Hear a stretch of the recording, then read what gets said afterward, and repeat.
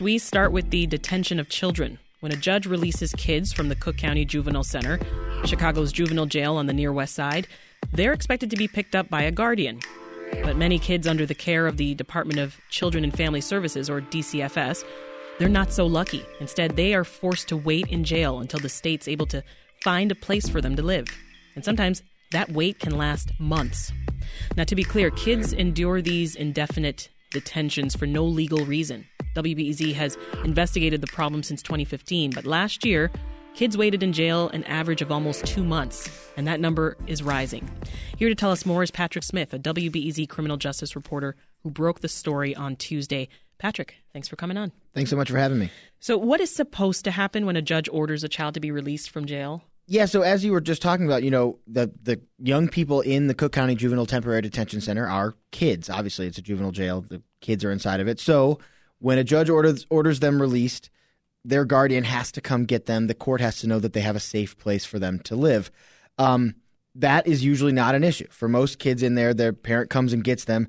And actually, in the rare instances when a parent doesn't come to get them, the state has a special program set up to try to make sure that a kid gets out of the Juvenile Temporary Detention Center within a day or two, because in another part of the state's agency, they recognize how important it is to get a kid out of jail as soon as they're supposed to be out of jail. Right. However, when a young person is in the care of DCFS, or a ward of the state, that's not really a term people use that much anymore, but for people out there listening, a ward of the state, and they get ordered released, that comes with usually a special set of guidelines. Like this child needs to get out of jail, and they need to go to a place that has special therapeutic services, or a place with wraparound services, or they need transitional housing or something like that. So DCFS is tasked with finding them an appropriate place to live. The kid doesn't get to leave jail until DCFS says, yes, we have the place. We're going to come pick this kid up and take them there. And until that happens, they just sit behind bars waiting. How many kids are we talking about? How many of them are forced into this situation every year? So last year, it happened to 84 kids, and more than 70 of them waited a week or more. The average wait time was 53 days. And what's really troubling, as if that's not troubling enough, the number is rising. That 84 number is the highest it's been since at least since 2018. And in 2018, it was a couple dozen kids who waited. Their wait time was a few, the average wait time was a few weeks.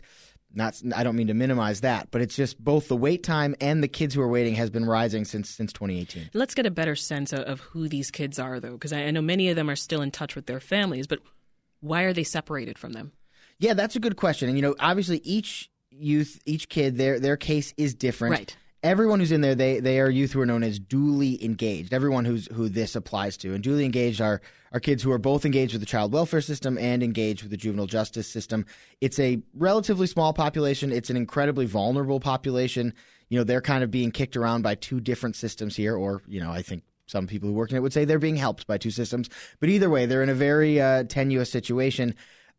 Some of these young people, they were with their parents when they went into the Juvenile Temporary Detention Center, and then their parents either gave them up on their own or the state took them away because maybe they committed violence against somebody else in the household, or maybe they have really high-level mental health needs that the parent just can't handle at home. But many of them were foster care kids or were in the care of DCFS before they got picked up and went to JTDC. And that means that they were at some point earlier in their lives removed from their parents' care because of abuse or neglect.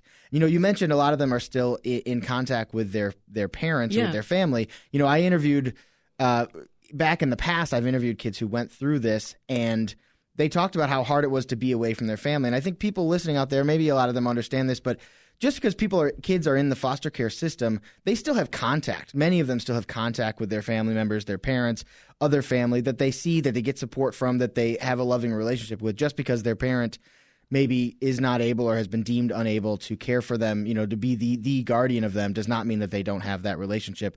So anyway. And does not mean that they deserve to sit and wait in jail. Certainly not. Absolutely not. rWBEZ, as I mentioned, has been covering this since 2015, which is 7 years, and the DCFS still hasn't solved this problem, Patrick. So why isn't it being treated like a 5-alarm emergency?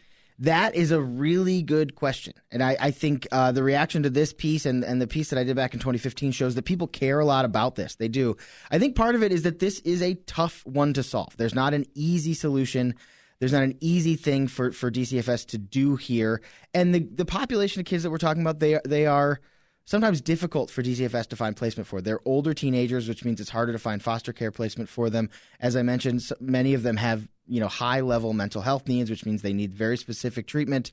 They've been arrested before, so that makes it hard to place them too. Right. So I think it's just that it's not easy to solve, and so people are kind of once the attention goes away, maybe sort of the focus on trying to solve the problem goes away too. You spoke to Andrea Lubelfeld, who's the chief of the juvenile department of the Cook County Public Defender. Now, she gets a list every day of the number of kids detained post-release. Here's what she had to say. These are children. They've been taken away from their families and suffered trauma. Every day they sit in the detention center, they are being harmed and experiencing more trauma. So she talks about the trauma that these kids experience. Tell us more about that. Yeah, well, the trauma she's talking about, I mean, it's really twofold. One, they're behind bars. There is a lot of research out there. There have been studies done that shows that any time in detention for adolescents is just really harmful. They're more likely to have depression or suicidal thoughts when they become adults. Their physical health is more, they've done studies where you look at kids who are otherwise exactly the same, except for one of them went into jail as an adolescent and one didn't, and their outcomes are just much worse. So this is just not a good place for kids to be.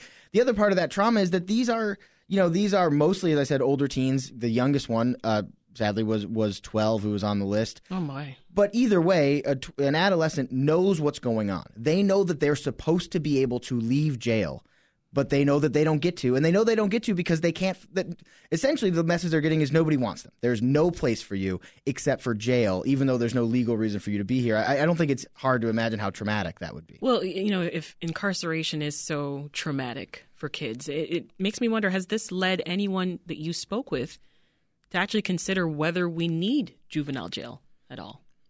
Absolutely. I've spoken with experts before who talk about how the harm that we're doing to these DCFS kids is just, worse by degrees to the harm that we're doing to all children by putting them in there.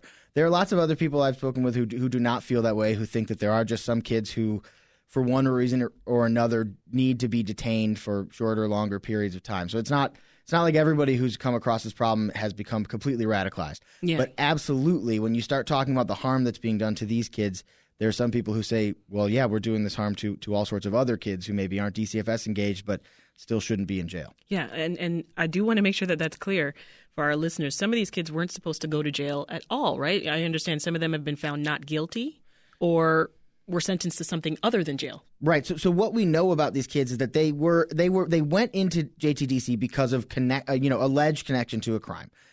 They went into and I say JTDC, the Cook County Juvenile Temporary Detention Center. They went into the juvenile jail because of alleged connection to a crime. But if I look at the list of kids, like their admission date versus the date that they were ordered released, some of them it's a week, some of them it's a couple days. I mean, some of them were being held sort of pre-trial, if you will, until their case was adjudicated out.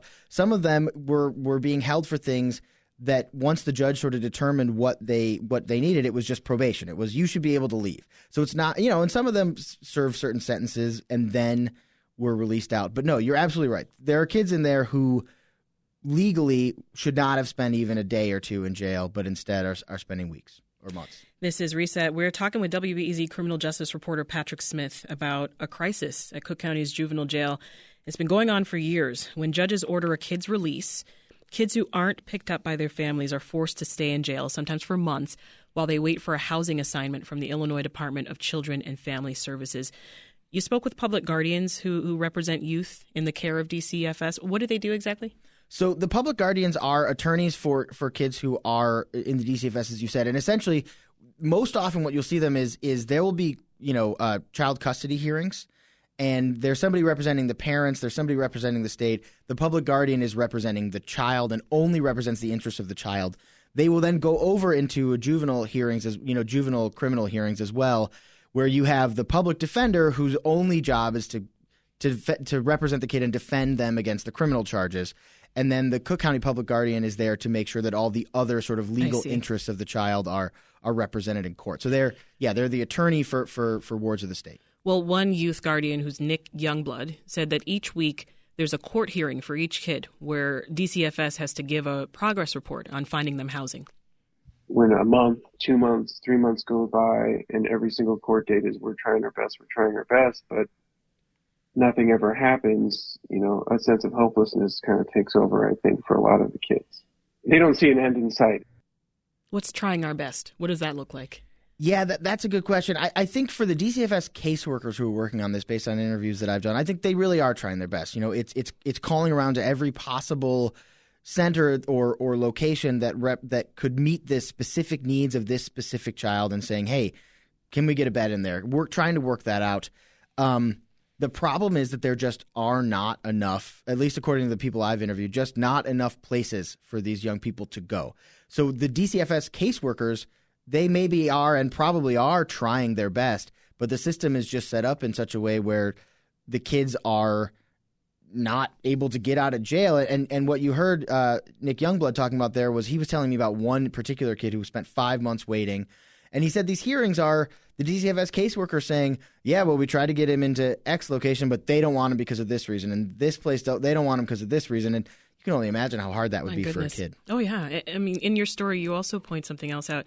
One reason for the lack of housing was a 2015 decision to replace some group homes with therapeutic foster care.